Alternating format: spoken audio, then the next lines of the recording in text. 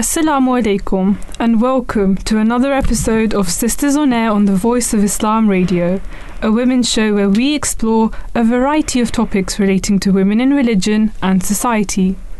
I'm your host Khulud Tahir, and I wanted to start off today's episode by sharing a quote. This is a quote which, when I first heard, it stayed in my mind for a very long time and really made me think. It was, "No man is an island." That is, no man is an island. Isn't it such a thought-provoking notion, aside from the imagery it insinuates, just the concept that no matter how hard one tries to be self-reliant or independent, the reality is no human can ever be self-sufficient. In actuality, the very essence of our personal well-being as humans is tied to the quality of our personal relationships, be it your relationship and connection with the Supreme Being, or that of with fellow humans, your family, your friends, or even your local community. The more closely related we as humans are to our loved ones, the happier we feel and the more personal satisfaction we have in our lives. In today's episode of Sisters on Air, we will be delving into these ideas further, thinking about the importance of personal connections and friendships in the lives of women, and especially the unique perspective of Muslim women, and how for them, faith and religion ties into it all. I am delighted to introduce my guest for today. We have Uneza, who has done an MSc in molecular medicine, and we have Nadia, who is studying psychology at university. Thank you both for joining me for this discussion. Assalamu alaikum, peace be upon you. Wa alaikum assalam. Shall we start off today's episode by hearing from the both of you the role friendships have played in the different stages of your life and in shaping the people that you are today? And what has been the impact of faith and your identity as a Muslim woman in all of this? Uneza, let's start with you.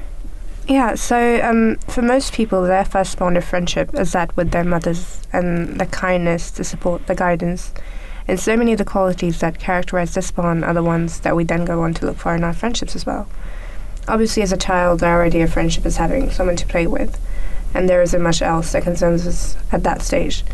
But children also tend to be quite perceptive and observant, and they quietly take the influence of others around them, especially their friends. From wanting similar toys or dresses to picking their mannerisms and habits, I think we're influenced by our friends in more ways than we realize. In fact, looking back, I realized that the height of my ambitions and my future plans were very much influenced by my friendships. I remember that my friends who were athletic, they would push me to take part in sports, even if it was just because they needed a partner in three-legged race. And the ones who were hardworking challenged me to do better in my studies. And I remember this way I ended up learning so many skills and finding new interests just because I had a friend to do it with. Of course, as a Muslim, my faith always taught me to have friends who are good people and seek friends with good morals and values. Given the impact of our friendship on us, it's clear why Allah the Almighty also admonishes us to have righteous friends, as He says in the Holy Quran, chapter 9, verse 119. And I quote, "O ye who believe, fear Allah and be with the truthful." End quote. However, whether someone is religious or not, we feel naturally inclined to surround ourselves with people who are positive and they encourage us to be a better version of ourselves.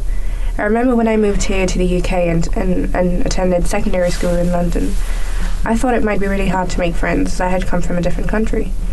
But then I soon realized that it is possible to find common ground with people from a completely different part of the world, and how the values that lie at the core of humanity and friendship were shared amongst people from different faiths and backgrounds. The friendships, they became more meaningful as I grew older, and one aspect that stayed constant was the motivation and support I always received from them. I remember a saying of the Holy Prophet, peace and blessings of Allah be upon him, that, and I quote, "He who keeps company with the righteous does not encounter ill fortune." End quote. I personally experienced this as I found that every time I was surrounded by friends who valued morality and honesty, it became a source of peace and comfort just to be with them.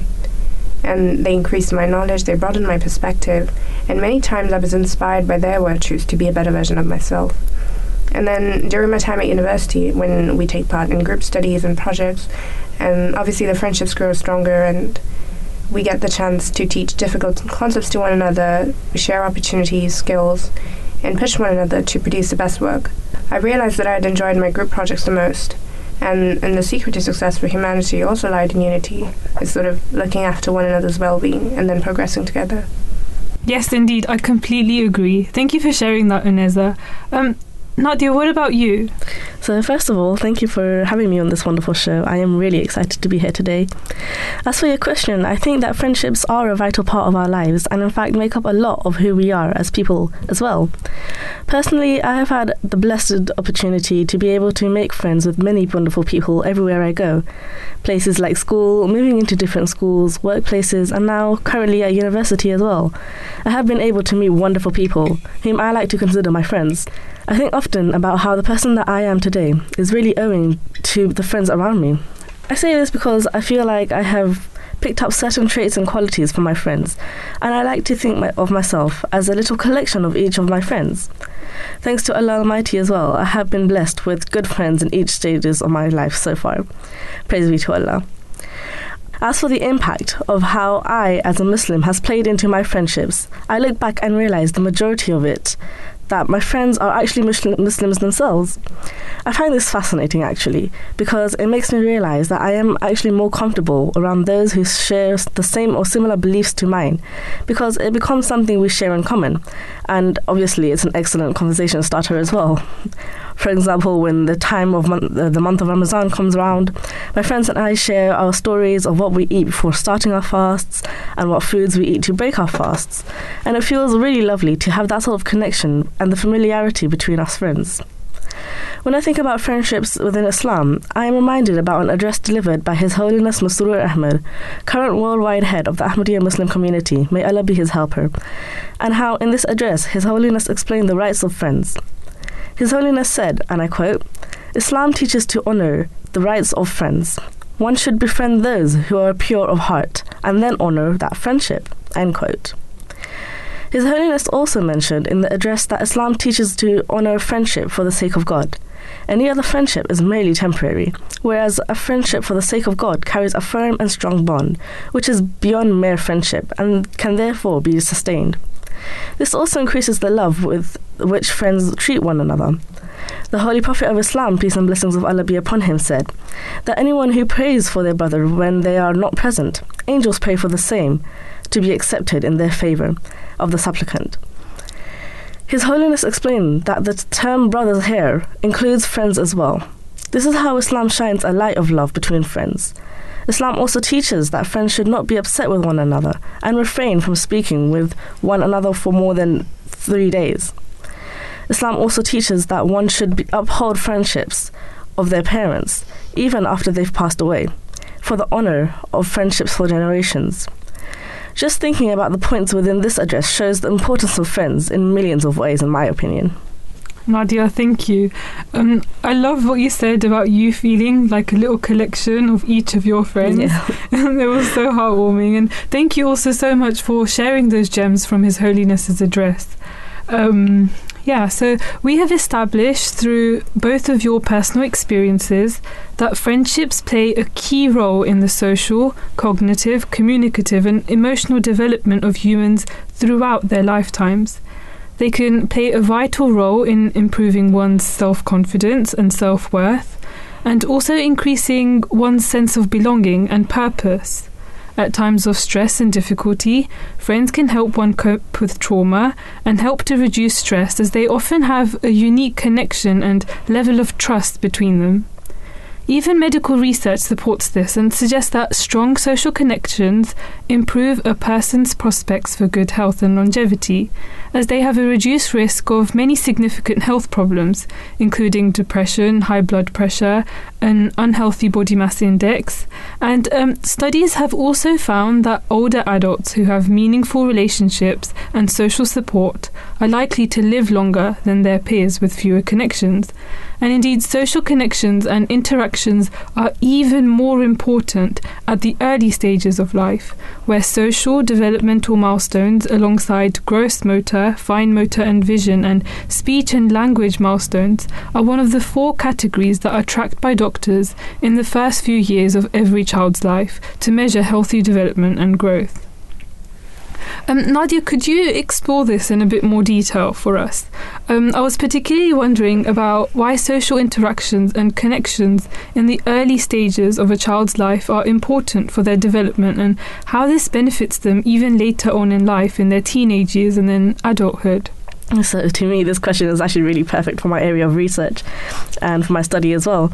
So as a psychology student, I can tell you that there is so much to say about this, but given the time we have available, I will just stick to the main points. As you have mentioned yourself, medical research shows evidence between good friendships and good health in general. The same goes for developing connections and friendships as a child. During the early stages of a child's upbringing, it is important that they develop an attachment to their caregiver, who in many cases would be their mother. Someone who is feeding them and meeting their needs in terms of playing and quality time.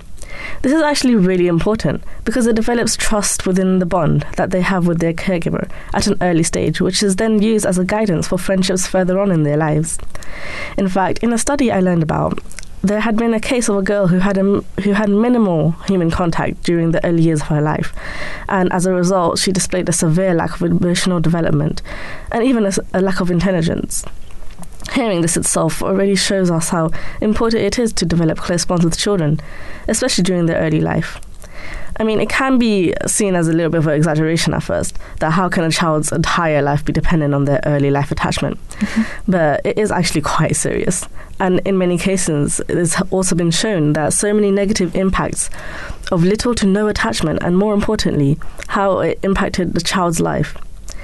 Another area of research also shows that the lack of social interaction can actually impact the physical growth in the left hemisphere of your brain, which actually, unfortunately, leads to an increased risk of depression in children and a number of other mental health disorders. Wow, I actually did not know that. So it may sound a little controversial, but according to the psychological perspective in many cases, the attachment and upbringing of a child are reliant on mothers.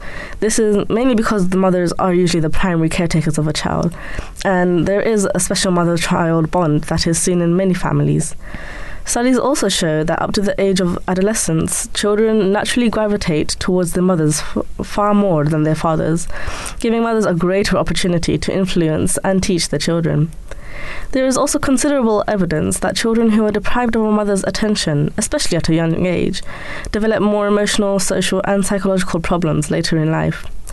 In fact, a recent 10-year study of 1,300 Americans found that the more hours that toddlers spent in daycare, the more aggressive they had become. This also brings me to a quote by His Holiness Mirza Tahir Ahmad, the fourth head of the Ahmadiyya Muslim community, may Allah have mercy on him. And I quote, "An Ahmadi woman is indeed quite capable of fulfilling the Holy Prophet Muhammad's, peace and blessings of Allah be upon him, expectations, of creating an example of paradise in this world.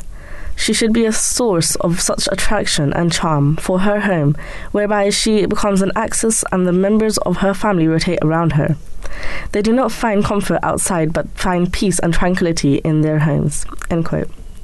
So from this quote alone, actually, it shows how important early bonds are between mothers or parents and their child, let alone the world later on in their lives. I think it's also really important to note that when an infant's primary need for social connections is met through bonding with caregivers, young children actually begin to create a social relationship outside their families. Interacting with other children their age through school or other environments help children mature in their ability to interact with one another socially. So that is why I think it's really important for early stage bonds within children for their later lives. Nadia, that was really interesting, and the results of some of those studies were really eye-opening for me. They really do go to show the vital importance of social interaction for young children. Thank you so much for sharing. No, that's okay. Now, I'd like to delve into a bit more detail about female friendships specifically. There is a common saying that men are from Mars and women are from Venus, which basically means that females are inherently different from men, and indeed it is true. Women think differently, act differently, solve problems differently, and are more emotionally driven than logically driven, and a lot of data supports this.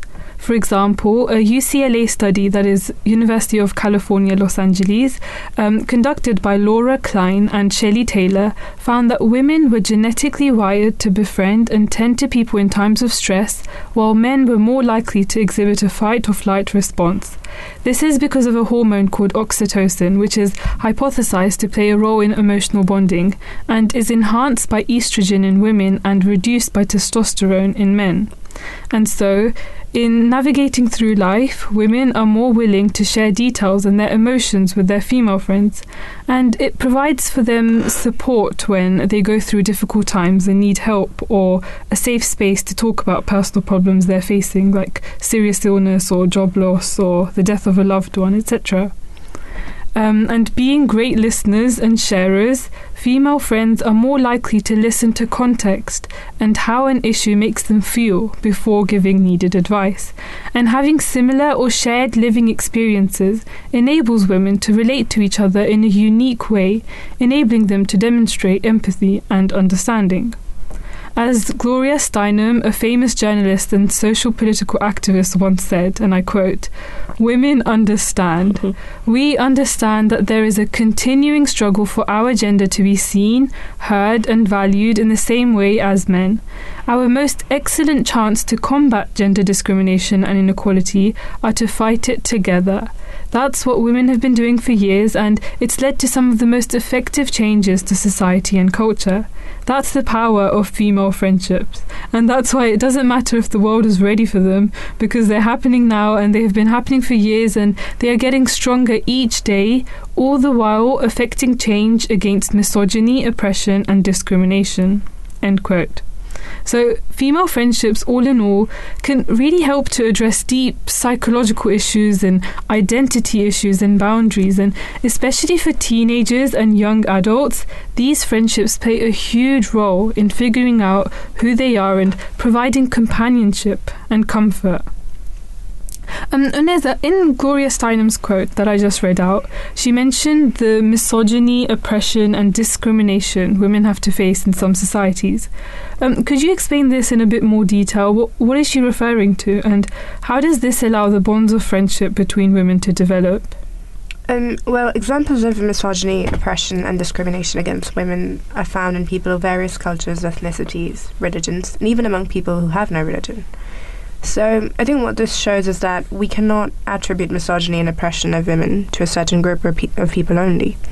In fact, women in the most privileged of positions also face discrimination. And one trend that we see generally in a society is that the vulnerable members of the society are at a greater risk of harm and discrimination, whereas the powerful in the society are feared and they find it easier to have things their way. And I think this is also why Islam places a huge importance on exercising justice in the society at all levels to ensure protection of rights. And the examples of prejudice and oppression against women that Gloria Steinem talks about here are rampant in society, as we see in incidents of domestic violence, sexual assaults, discrimination of women in their rights to education, in their rights to work, in their access to opportunities.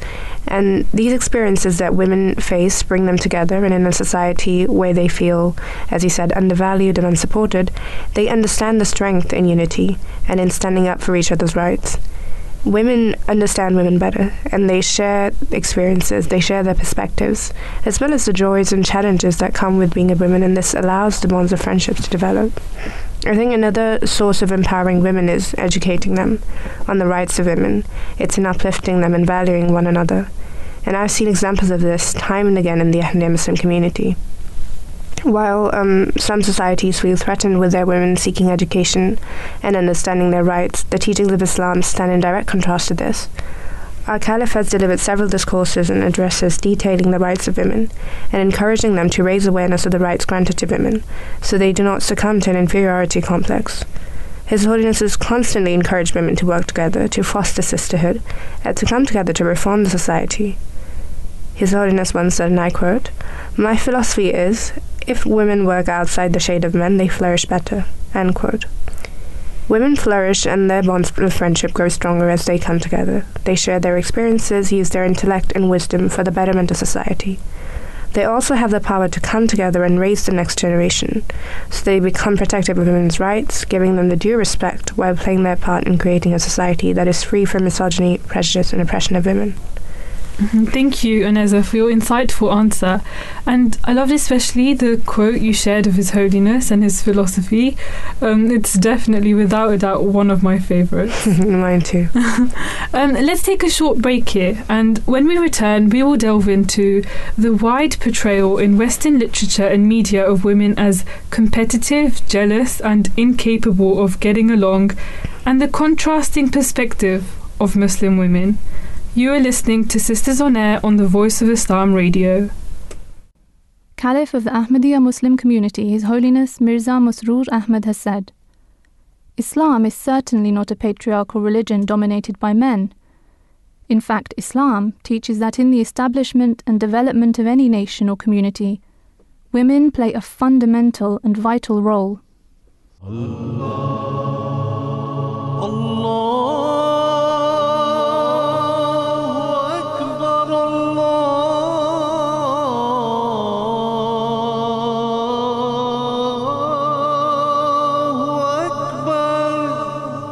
You're listening to the Voice of Islam Radio, broadcasting on DAB and via the internet 24 hours a day. Welcome back to Sisters on Air on the Voice of Islam Radio. Before the break, we were talking about how the shared experiences of women in some societies allow them to develop strong bonds of friendship. Now, let's move on to what happens when friendships go wrong and how Islam helps Muslim women to overcome such issues. If you went to primary school in England, I'd say it would be near impossible to graduate it without having heard of the fairy tales.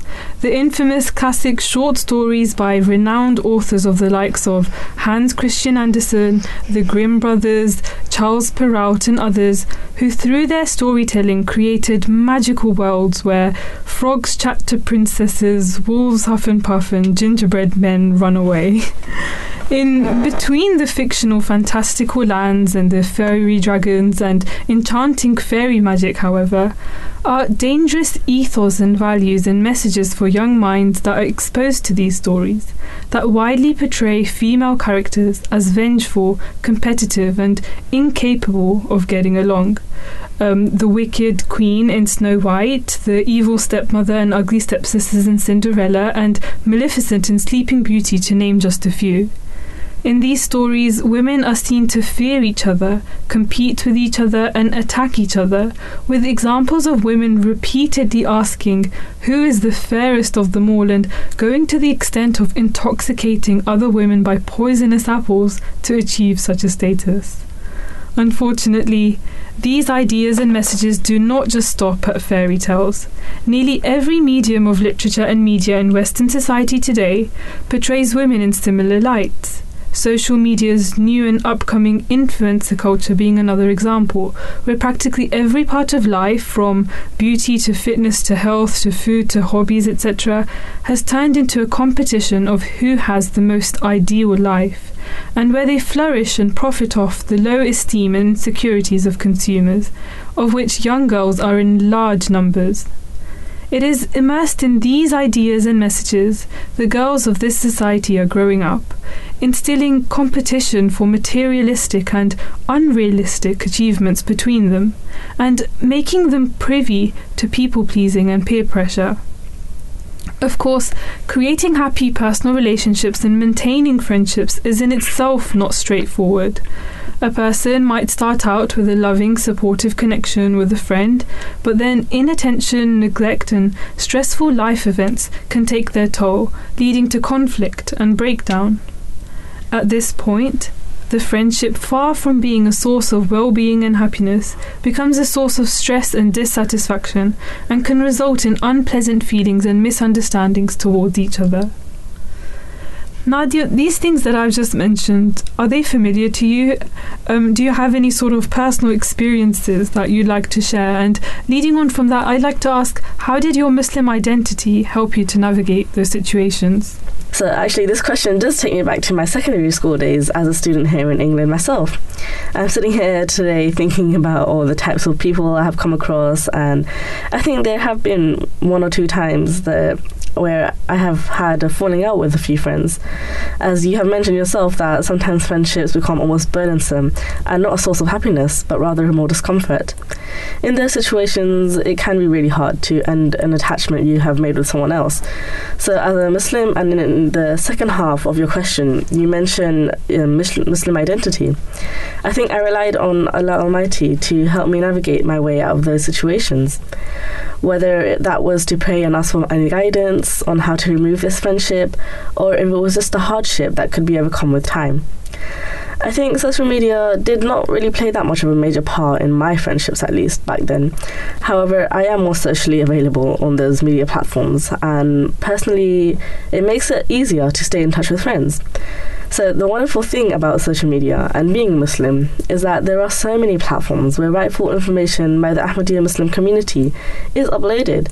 So actually, I tend to send those posts and information or even reminders to my friends via private messaging and social media, which makes it really helpful for them to read anything with just a click on their devices. I think it's also important to realize that the best thing we can do for one another is to pray for one another. Whether a person brings you uneasiness or happiness, praying for them and for yourself to be happy in your friendships is really important. And that is something I have been taught by people around me. We learn this from the life accounts of many prophets of God as well. Praying has helped me in many times to clear up my confusion and doubts about friendships. Thank you for your answer, Nadia, and I completely agree.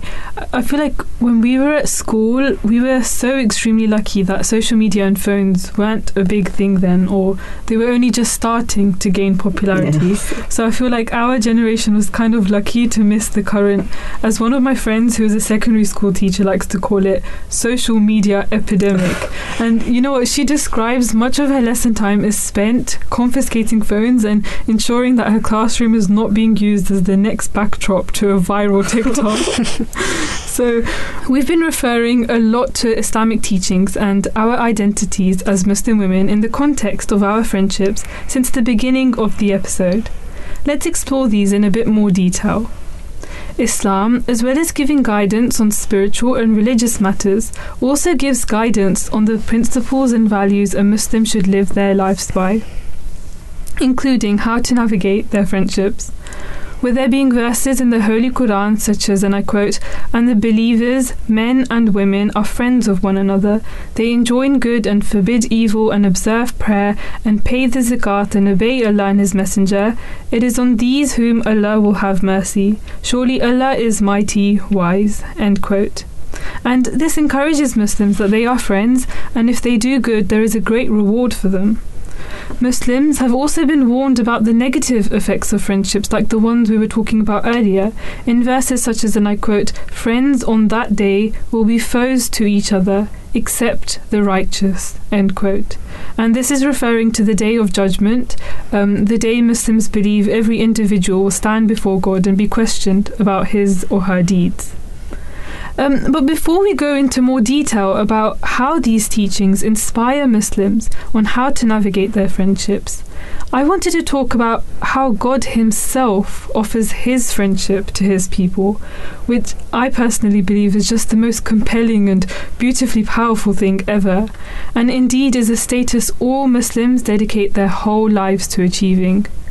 God says in the Holy Quran, and I quote, "Behold, the friends of Allah shall certainly have no fear, nor shall they grieve.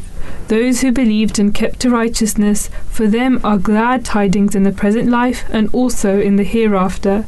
There is no changing the words of Allah. That indeed is the supreme triumph." End quote.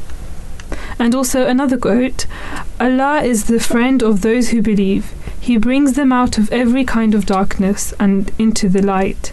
End quote. Furthermore, did you guys know one of the divine attributes of God is Al-Wali, which means the friend, the helper, or the guardian.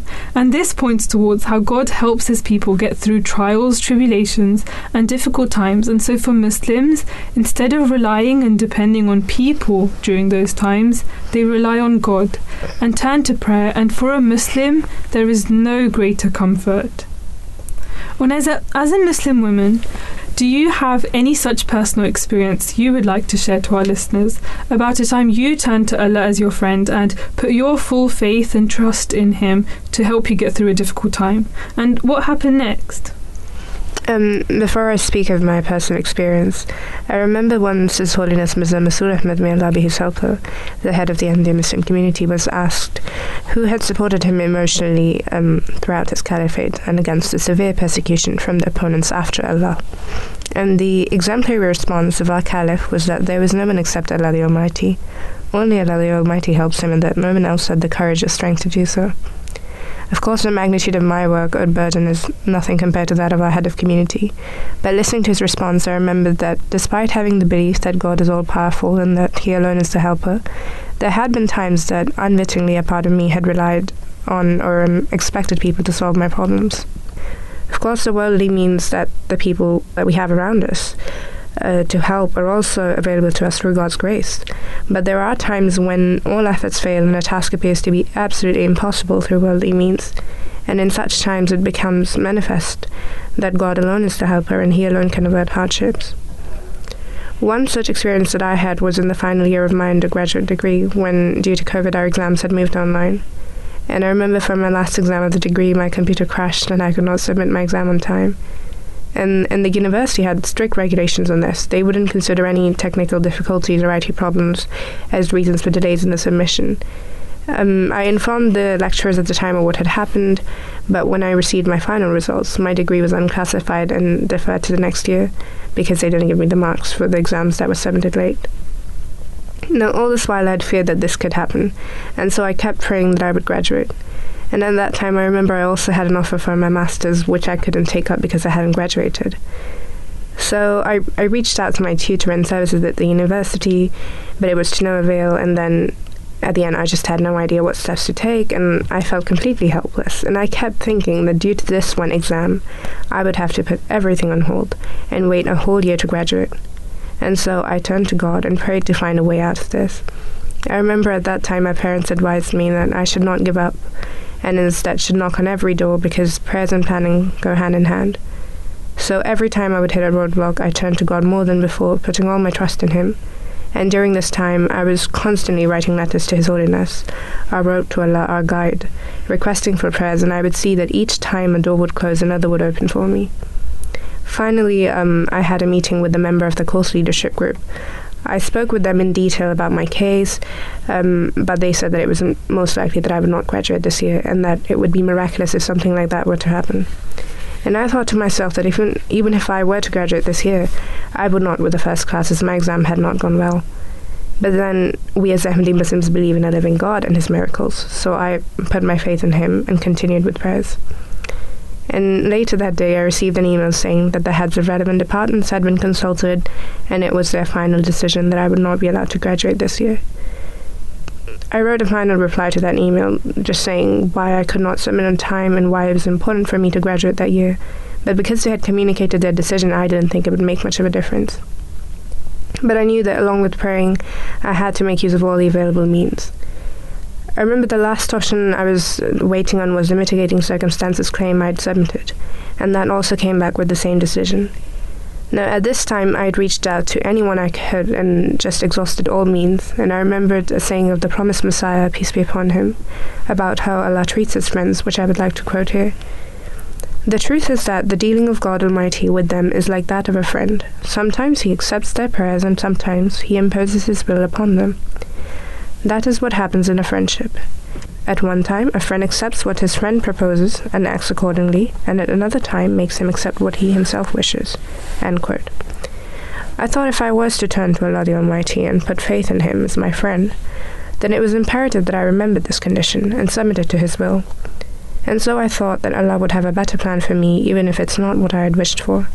And I kept praying that whatever's best for me would happen, and I would be guided through this. The next day, I think around midday, to my surprise, I received an email saying that I graduated with a first-class honours. From everything I'd been told in the past few days from my university, I knew there was no way they would allow me to graduate this year, let alone graduate with a first class. And I realized it was purely through Allah's grace, which I believed I'd received through the prayers of our Caliph, who turns to Allah the Almighty alone for our sorrows and grief to be removed and teaches us to do the same. Wow, Aneza, I literally had goosebumps listening to that. What a journey, and all praise be to God, one that ultimately ended in such amazing news, even though you had to go through all of that to get to it. And I'm so glad it worked out for you. Thank you so much for sharing. Okay, so in Islam, every Muslim has the duty to fulfill the rights of God and the rights of people, within which friends are included. One extract I'd like to share are the words of the promised Messiah, peace be upon him, the founder of our community, and his example of how he navigated his friendships, which I think beautifully encapsulates the teachings of Islam in regards to fulfilling the rights of friends. The promised Messiah, peace be upon him, said, and I quote, "The fact of the matter is that my friends are a part of me, as are my limbs. We observe in our daily lives that even the smallest of parts, such as a finger for example, if subject to pain, agitates and distresses the entire body. Allah the Exalted is well aware that in exactly the same way, constantly at every moment, I forever remain anxious and concerned about whether my friends are in a state of ease and comfort. This sympathy and compassion, which I feel is not the result of any artificial effort or unnaturally, in fact, just as a mother is incessantly absorbed in ensuring that each and every one of her children are in peace and comfort, no matter their number, I find my heart replete, in the way of Allah, with the same tenderness and compassion for my friends. This sympathy is so burning that when I receive a letter from any one of my friends alluding to a grief or illness with which they are suffering, my disposition becomes restless and disturbed, and I am taken aback by grief. As our dear ones increase, this grief increases in equal proportion. There is no hour in which I am free from some sort of apprehension and grief, because from among the vast number of my friends, one or the other is afflicted by some sort of grief or pain. When they inform me of their worries, my heart becomes perturbed and restless. I cannot describe the amount of time that I suffer from worries, since there is no being other than Allah Almighty who can deliver me from such worries and concerns. I engage myself constantly in prayers. The foremost prayer that I offer is for my friends to be saved from grief and worry, because the thought of them overwhelms me with anguish and agony. Then I pray in the general sense that if there's anyone who suffers from any sort of grief or hardship, may Allah Almighty grant them deliverance. My entire effort and every ounce of my passion moves me to supplicate before Allah the Exalted. Much hope can be gained from the acceptance of prayer." End quote. When I first came across this quote, I had to read it and then read it once more, because how rare and beautiful was the love the promised Messiah, peace be upon him, had for his friends, and I don't think I've ever come across anything like it. Another example I'd like to mention is that of Hazrat Amma Jan, may Allah be pleased with her, who was the respected wife of the promised Messiah, peace be upon him. She was known as the mother of the believers and was an inspiration to women worldwide. And I'd particularly like to mention the love and the care she had for her female companions and friends, where she selflessly dedicated hours of her day to visit them in their houses to ensure their well-being. If I may just read out a small extract from the book Hazrat Amma Jan, may Allah be pleased with her, an inspiration for us all. This was published in 2011, and I quote, "Hazrat Amma Jan had great compassion for her Ahmadi sisters and was ever concerned for their welfare. She would inquire after their health in a relaxed and friendly manner. If she smelt appetizing aromas emanating from the kitchen, she would ask what was being cooked. Any food she tasted, she would kindly compliment. She would offer advice on home improvements, for example, how to make a simple bench, table, clothes or cushions on a low budget, and this was something she practiced herself. She would encourage ladies how to make their homes both efficient and attractive. End quote. And I just love that so much. Far from the women in the children's stories I mentioned earlier, Hazrat Ammajan truly embodies the values of grace, power and sophistication, and is a true role model when it comes to female friendships, where her examples of uplifting other women and helping them to grow in confidence and skill is something we can all learn from. The extract I just read out was just one of the examples of many from the book, and I highly recommend all listeners to get their hands on it. There are so many gems and hacks in it for women. It is really, really good. In today's age, other examples of friendship and sisterhood between Muslim women can be seen through the auxiliary organizations of Nasiratul Ahmadiyya and Lajna Imaila. Nadia, could you tell us a bit about the auxiliary organisation of Nasiratul Ahmadiyya and your personal experience or favourite memory of the friendships you developed through it, and how it impacted your life, especially as a young girl in the society we are living in? Of course. So for me, the auxiliary organisation of Nasiratul Ahmadiyya had been a very lovely experience. I found it really helpful that I was able to be in the same setting, in the same room, with many of similar girls around my age. Attending weekly classes as a Nasra is definitely a highlight of my childhood, and it was really easy to create friendship in those environments because group activities took place and everyone was always so kind to one another. Personally, as a child, my family moved houses a few times, so I was blessed with the opportunity to join Nasra classes in different areas of London and make friends along the way. Nasrat classes were a form of socializing and interacting with other girls my age, and there were so many similarities found between all of us. Many Nasrat friends also attended the same school as me, so it was really lovely to see familiar faces walking around in school, people who would automatically smile at you in the hallways. I have made many friendships thanks to this auxiliary organisation, and in fact those friendships are still continuing even today. By the grace of God, we, as part of the Ahmadiyya Muslim community, have many events where Ahmadiyya Muslims from all backgrounds and from around the country come together, and during those events, it is very evident actually how many lovely bonds have been put together through even the Lajna auxiliary organisation. Thanks to my years as a Nasrat member, I still search for those friends and those people in my life at events like these, and it brings a sense of warmth and comfort knowing that I have someone that shares the same beliefs as me and that I have known them for a very long time, all thanks to the roots of our Nasrat days. It is very heartwarming to think of those days and those bonds made. You are clearly able to see the many friendships that have been formed over the years. Yes, I completely agree, and it's the same for me actually. I moved houses when I was about 14, so now I see my friends from my Nasrat meeting days perhaps only like once a year when we randomly bump into each other at our annual convention or sort of like other programs being held at the mosque. And it's like as soon as we see each other, it's like we're back to being those 7-year-old girls reciting Urdu poems together and preparing art projects for competitions. All the memories just come flooding back. Nadia, what about you? Do you have any specific memories? I have so many memories, but if I were to speak about a specific memory from my Nasrat days, I would definitely like to mention the sports days that were held during the summertime.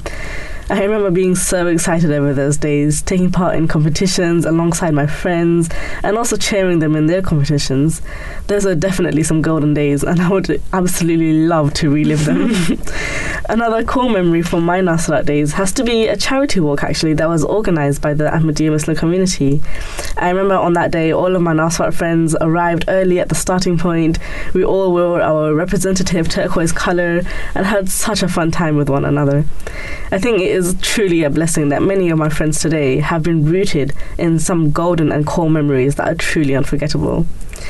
Earlier there was a mention of Hazrat Ammajan, a truly wonderful woman in many ways, including female friendships. I just wanted to also add a story I learned about her years ago that has still stuck with me. I remember that Hazrat Ammajan, may Allah be pleased with her, was someone who taught children in her home too. children who were not well off and from disadvantaged backgrounds. She would teach them the holy book of Islam, the Quran, and also treat them all the same. There was a time when she even told those children not to treat anyone as superior to one another and to treat everyone as equals. Every time this story pops up into my head, I am reminded about how in our Salat classes as well, a place where you all are taught religious knowledge, there was always equality in our lessons.